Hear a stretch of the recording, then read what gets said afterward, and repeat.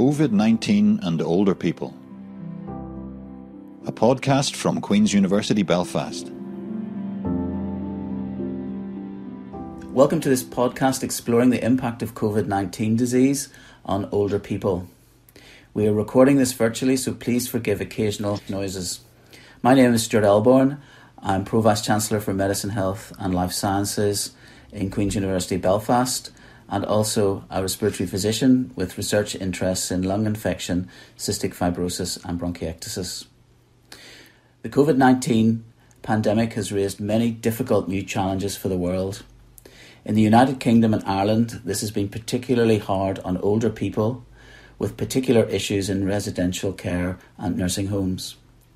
Today we will discuss issues related to the health of elderly people in hospitals and care homes and explore some of the difficult issues associated with this, and then confronting death for older people and their families and carers during this time.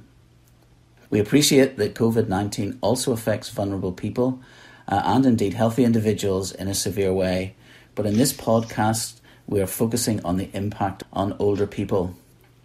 It's my pleasure now to introduce three experts from Queen's who will guide us through some of the challenging aspects of this discussion and provide useful insights which I hope will shed light on some of the difficult issues relating to COVID-19 in older people. Professor Carmel Hughes is a pharmacist and head of the School of Pharmacy at Queen's University.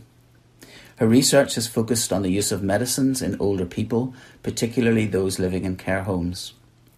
She was formerly Joint Clinical Lead for the Northern Ireland Clinical Research Network and was awarded a National Primary Care Career Scientist Award from the Research and Development Division of the UK's Department of Health, the only pharmacist to have been so recognised. Dr. Bernadette McGuinness is a Clinical Senior Lecturer and Consultant Geriatrician in the School of Medicine, Dentistry and Biomedical Sciences and the Belfast Health and Social Care Trust.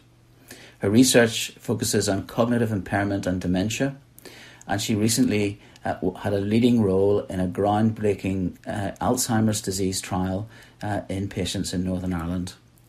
She is also clinical lead on the Nicholas study, which is an important longitudinal cohort study of ageing in Northern Ireland. She has co-authored a range of scientific papers particularly focused on Alzheimer's disease.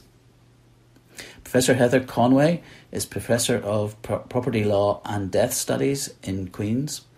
Her most recent book, The Law and the Dead, was published in 2016. And as the memorable title suggests, her research focuses on the legal frameworks around death, burial and memorialisation. She also writes and researches on property and succession law, and most recently has contributed an article on the Queen's University COVID-19 webpage on how coronavirus is changing funerals. So welcome to my guests, and I'm going to start off with some questions to Bernadette. The impact of COVID-19 has been most severely seen on older people during this pandemic. Could you tell us a little bit about why older people and those with multimorbidity and frailty are particularly vulnerable and how that has impacted on the older population? Thank you, Stuart. So there are several reasons why older people are more vulnerable to COVID-19, and you've touched upon a few of them there. The first reason really is multimorbidity. So we know from experience in China, etc., that people with underlying hypertension, cardiovascular disease, diabetes, etc., have a worse prognosis if they develop COVID-19. So we know that the prevalence of these conditions increases with age, and this means that older people are more vulnerable to more serious complications from COVID-19. We also know there's a higher prevalence of frailty in older people, and this means that older people are less resilient to the disease as they develop it. And because they're frail, they already have depleted reserves, so they're less able to mount an appropriate response to the disease. And the third reason really is the immune system. So as we all age, our immune system becomes less able to cope with new challenges, such as a new condition, such as COVID-19. And we see this every year during influenza outbreaks where older people are more vulnerable. And the same thing's really happening here with COVID-19. So these are the main reasons why older people are more badly affected if they develop the disease. And do all older people have a severe episode of COVID-19 when they become infected, or do some older people cope with this okay? Is it a universal thing, or is there differences within individuals? That's a really interesting question, and certainly from clinical experience we have seen that there's a very heterogeneous presentation in older people. So some older people in hospital appear to have been admitted with COVID-19 rather than as a result of COVID-19. We've seen people who have had incidental falls, for example, and then when they're tested, because maybe they've spiked a temperature or they've developed a cough, they've been found to be positive for COVID-19. And then at the other end of the spectrum, we've seen people who've been very severely affected from the disease. So they've been very short of breath, they've been very pyrexic, they've had lots of muscle aches and pains.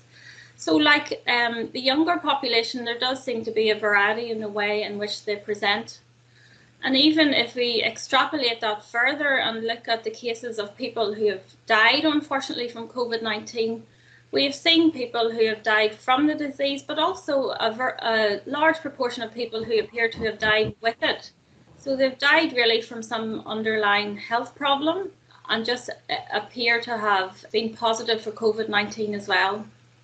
Thank you, that's really interesting. And for older people who do become quite severely ill and are admitted to hospital, and then decisions are being made about escalating care with either the non-invasive sort of ventilation or actually going to an ICU to be ventilated with invasive ventilation. How are those decisions made in relation to older people, and are they any different to the decision making in younger people? And again, that's very pertinent, that question. Certainly, when someone's admitted to hospital, there's an anticipatory care pathway put in place. So if we are able to, we will discuss the patient's wishes with them if they have capacity to do that at that time. So we'll ask the patient where they would like to go should they deteriorate.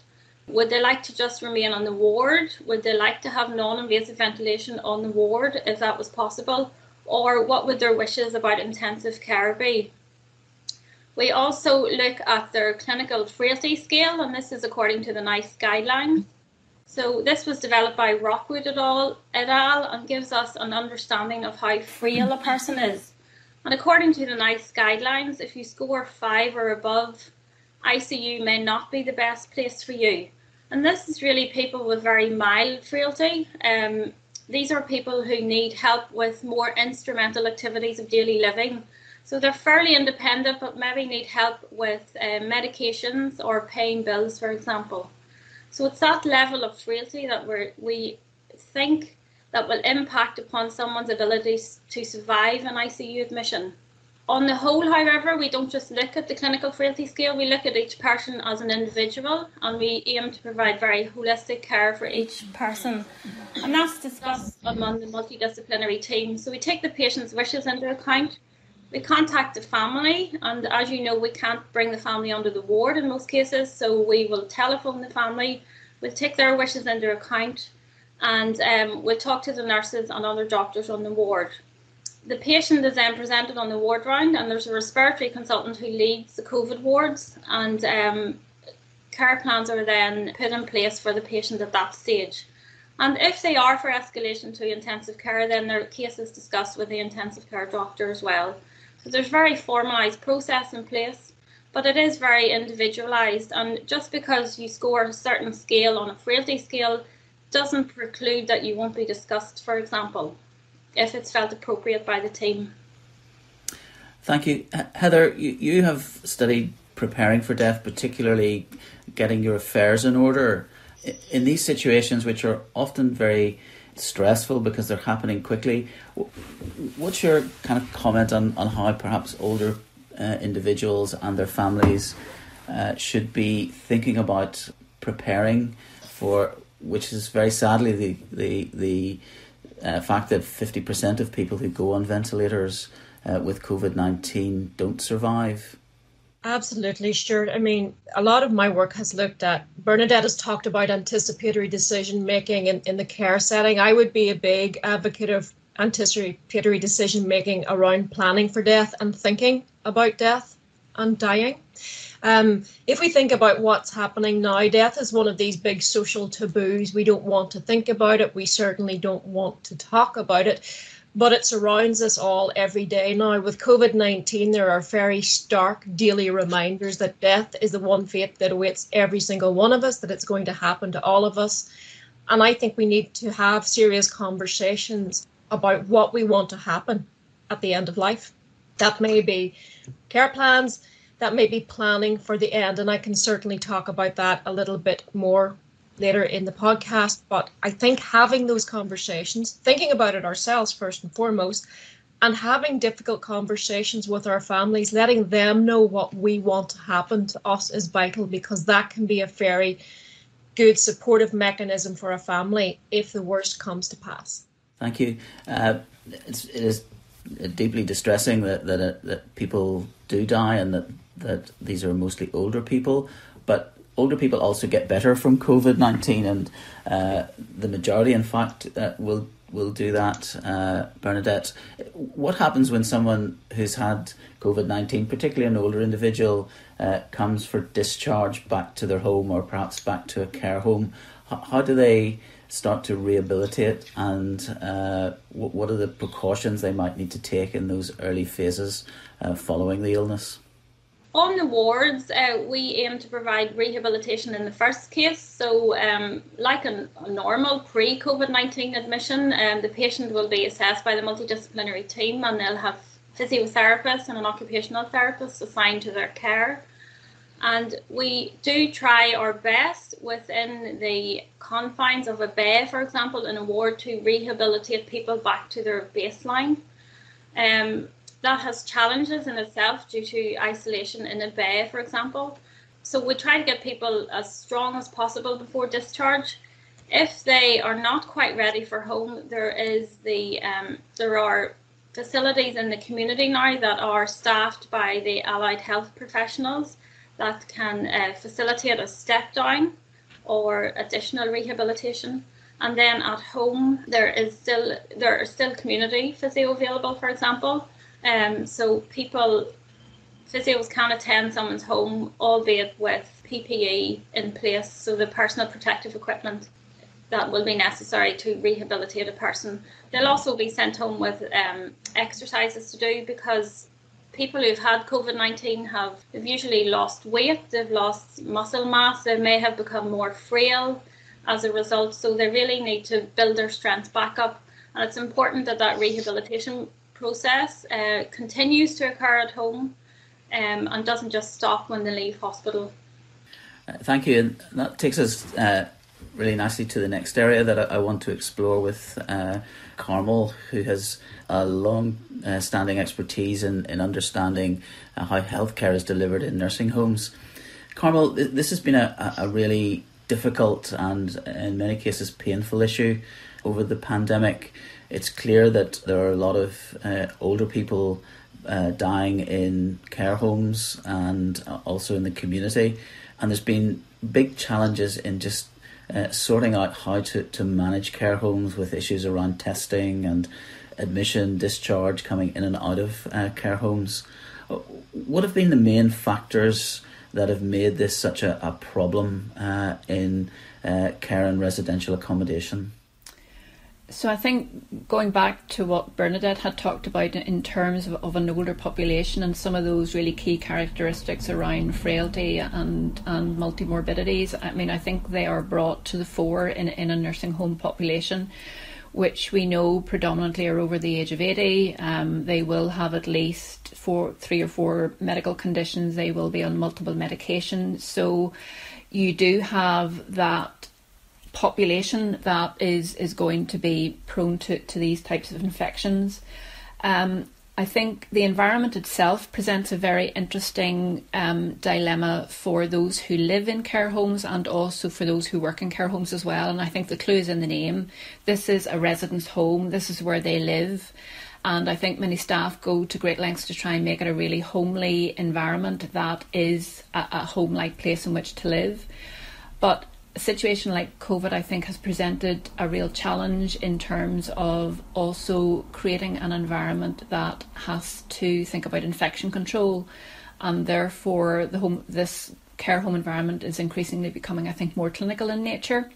And if you're dealing again with a population that is also characterised by high levels of dementia, this can be really quite a challenge, I think, both for the residents who live there and then also for the staff as well, who are trying to keep the residents as safe and secure as they possibly can, while providing a homely environment, but also ensuring that infection control is maximised as far as possible.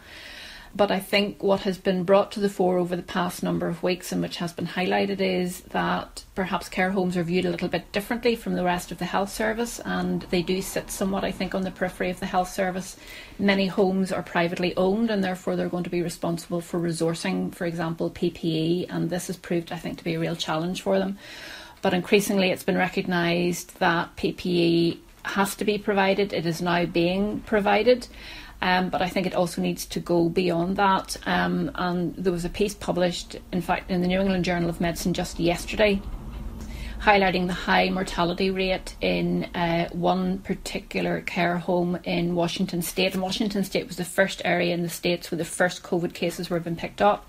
And it was showing a mortality rate of somewhere in the region of about 30% in care home residents. But what was particularly interesting about this paper was that the real problem was around asymptomatic residents. So there were residents who had COV-2 but were not really displaying typical symptoms or any symptoms at all, and it is thought that this was leading to transmission within the home and also to staff as well. So this particular paper was certainly advocating for PPE but also advocating for testing as well. And again, I think increasingly we're going to see testing happening within care homes as part of a larger package of care to ensure that transmission is minimised as far as possible within the home, between residents and also between staff. Yes, and around that testing, there's been some homes which have completely isolated themselves, and that's made it very challenging for staff and for the families of the folks who live in those nursing homes, with quite, I think, distressing pictures of individuals talking through windows or only being able to have contact through technology and through mobile phones and iPads. How sustainable do you think that is, and how might that be helped in terms of supporting both the staff and the families? Yeah, I think staff really do deserve a huge amount of credit in terms of the lengths that they have gone to ensure that this has happened. And there are staff who are now literally living in the homes as well. So they're not going home. They themselves are staying in the home to maintain that lockdown as far as they possibly can. And again, thinking about this particular population and trying to confine individuals into bedrooms, many nursing homes will have single rooms for their residents, but there will still be some nursing homes, care homes, that perhaps have shared accommodation for residents, so that is a challenge in itself. Staff remaining on site as far as they possibly can. In many cases, what the homes are doing is operating a rota system whereby they will stay in a home for a week, they'll leave, and then other members of staff will come in and take over. So you are getting a turnover to some extent, but again ensuring that infection control and testing continues. But a document came out from the Department of Health just over the weekend outlining a number of different strategies that should be employed, and increasingly now the health services being seen as part of the solution to helping the situation within care homes. And at this stage, they are asking for volunteers from the nursing sector within the NHS to also contribute to the care of residents within care homes, provided that they undergo the necessary training. But it is voluntary at this stage. So I think that possibly does call into question just how sustainable this type of arrangement is going to be. Staff themselves obviously are going to have family commitments and how long they can continue to stay within a home, albeit that they are released every so often.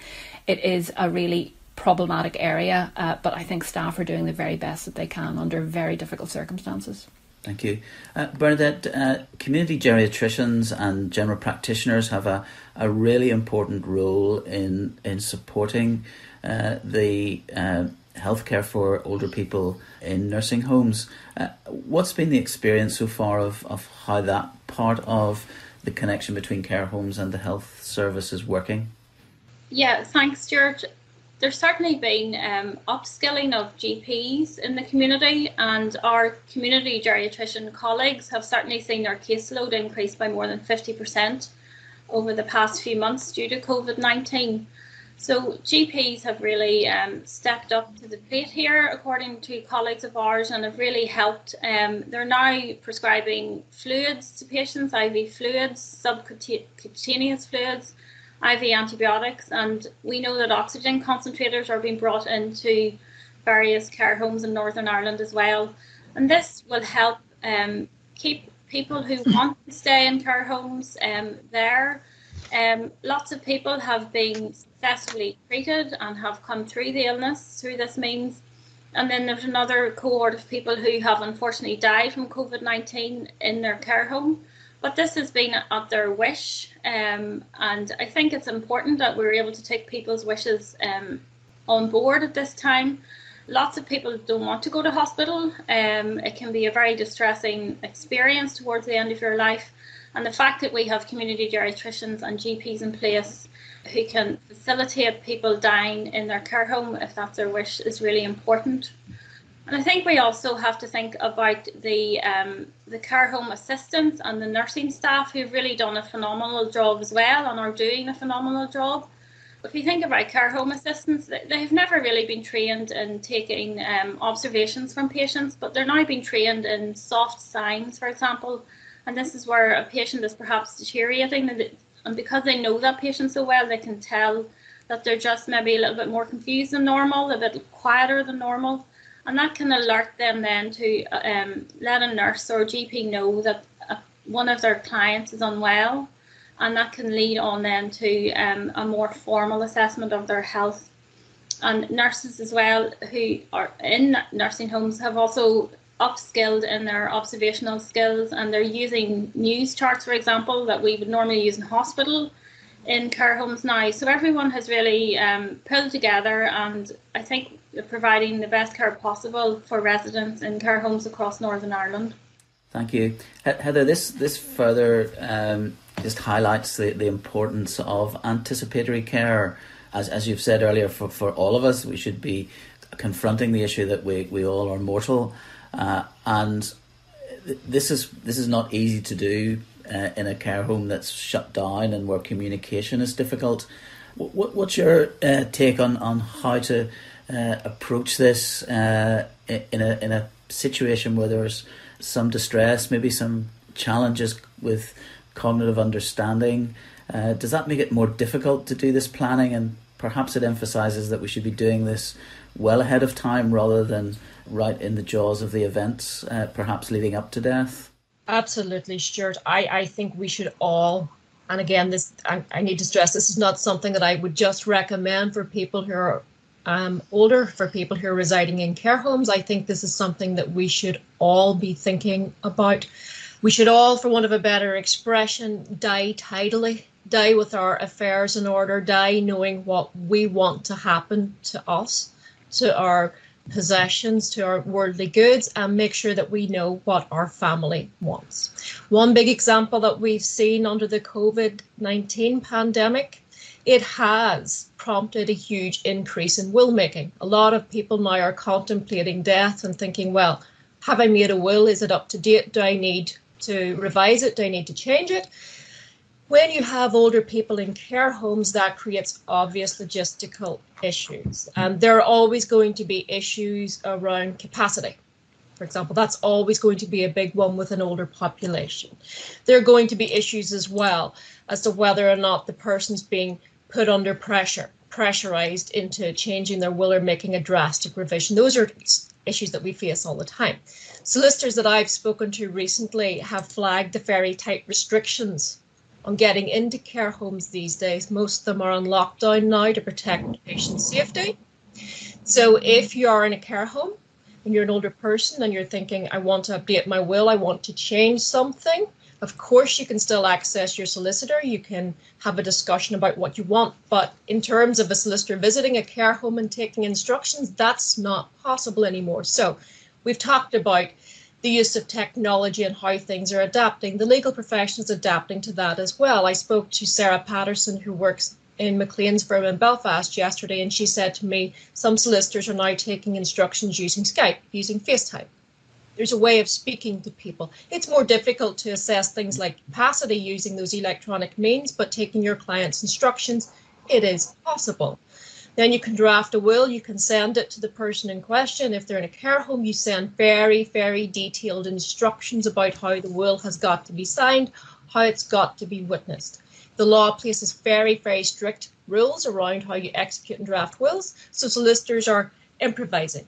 They're making sure that they comply with their professional responsibilities, but they're trying to attend to their clients' needs and making sure that clients can execute their wills, can have this last expression, can be content that if the worst comes to pass, they have a will in place that reflects their wishes about what they want to happen.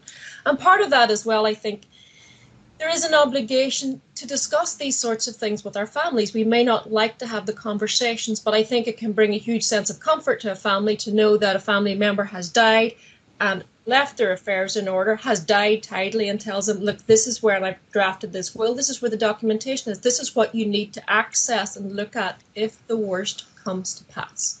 And that's just one example of it. Thank you, and I think that's really helpful advice that we all need to challenge ourselves about these issues around our deaths, but that the legal profession is working well with care homes and hospitals to ensure that even in situations where there's not a lot of time, that we can still do this. Funerals are another quite distressing part of the consequences of lockdown. The regulations around number of people, physical distancing, closed coffins have brought a lot of distress, I think also to families and friends in the grieving process. What's your kind of understanding and how can people engage in a way that helps them go through the important bereavement process that a funeral is a key part of? I think that this is one of the very, very tragic aspects of the COVID-19 outbreak. Coronavirus has changed funerals beyond all recognition in the space of a very short few weeks.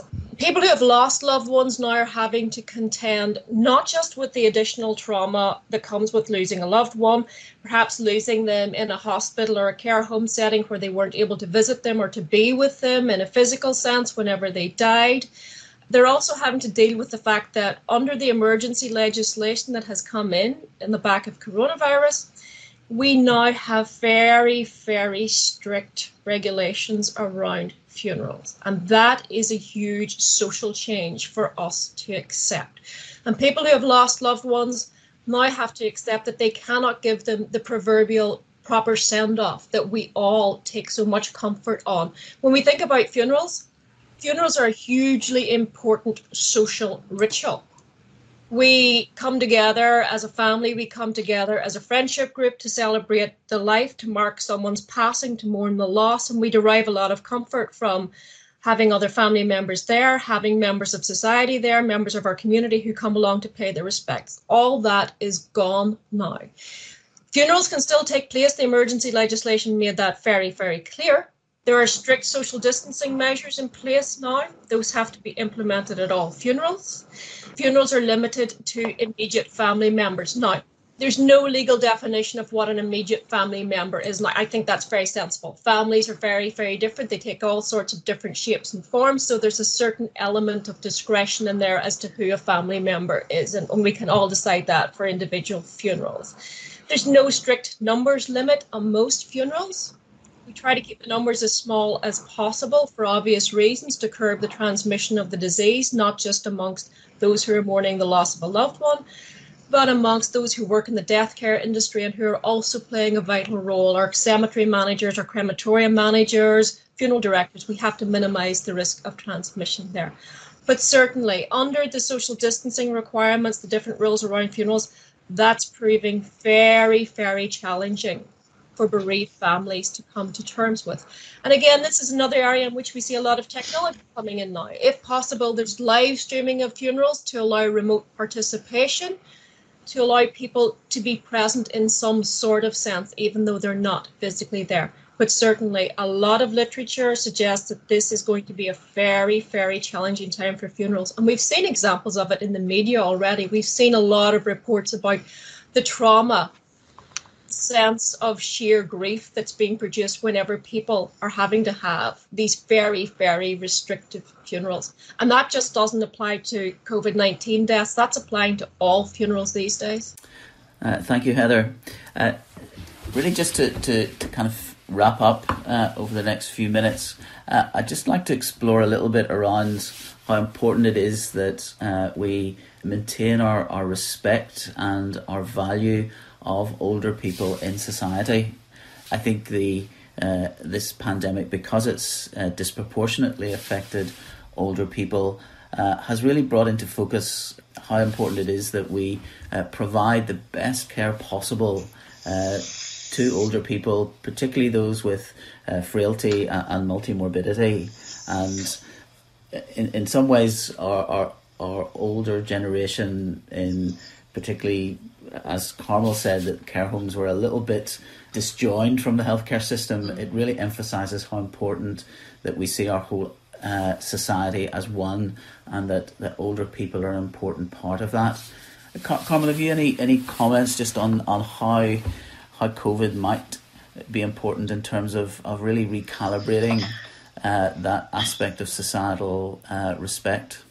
Yeah, I was really struck by what Bernadette said when she talked about the level of support that is being provided from primary care and elsewhere for those who are within care home. And it just made me wonder, is this a moment in time when we will begin to reevaluate how older people are viewed, how those in care homes who are viewed? Because I've often thought that perhaps care home care has been seen somewhat as a Cinderella of healthcare generally, and is this an opportunity for us to begin to think about things very, very differently?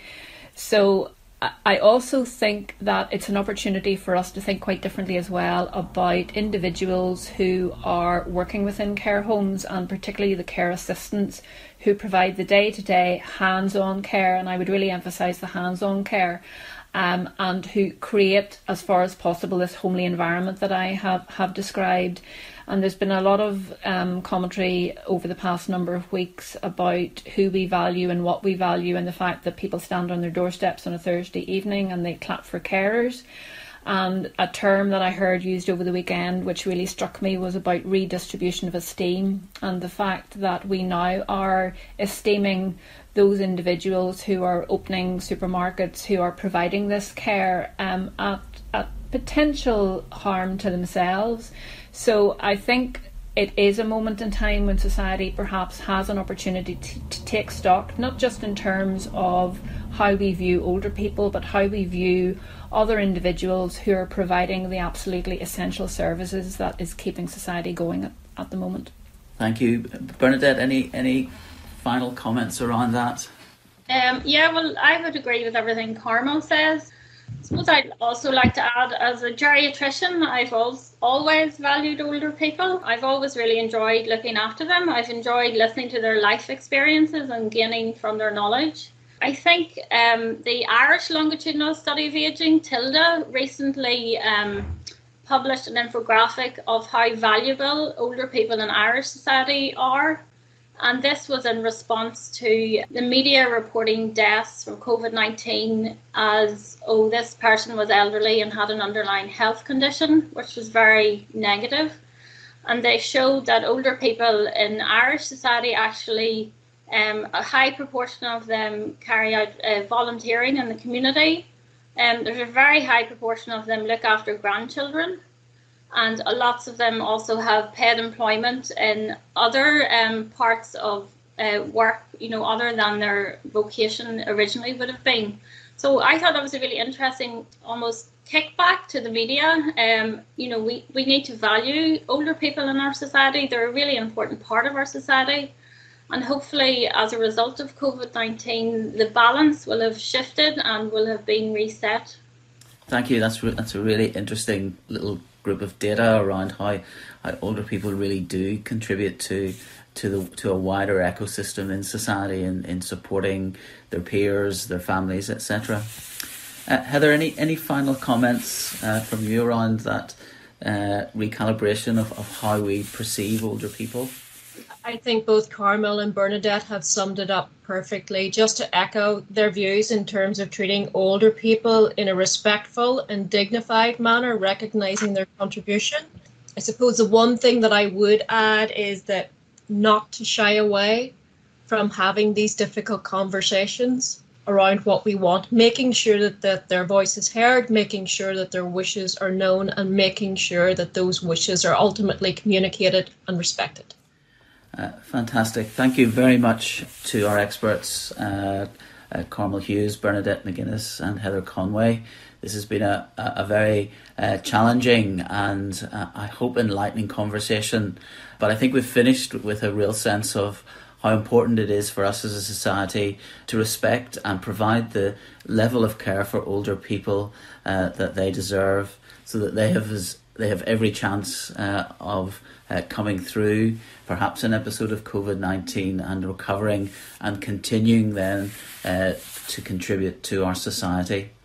So thank you all very much. I'd like to thank Maurice McCartney, our producer, for doing this podcast with us under the challenging circumstances of using remote recording.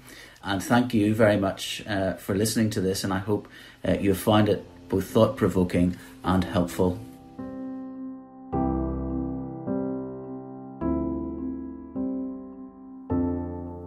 For more on this and related subjects, visit our webpage qub.ac.uk/coronavirus.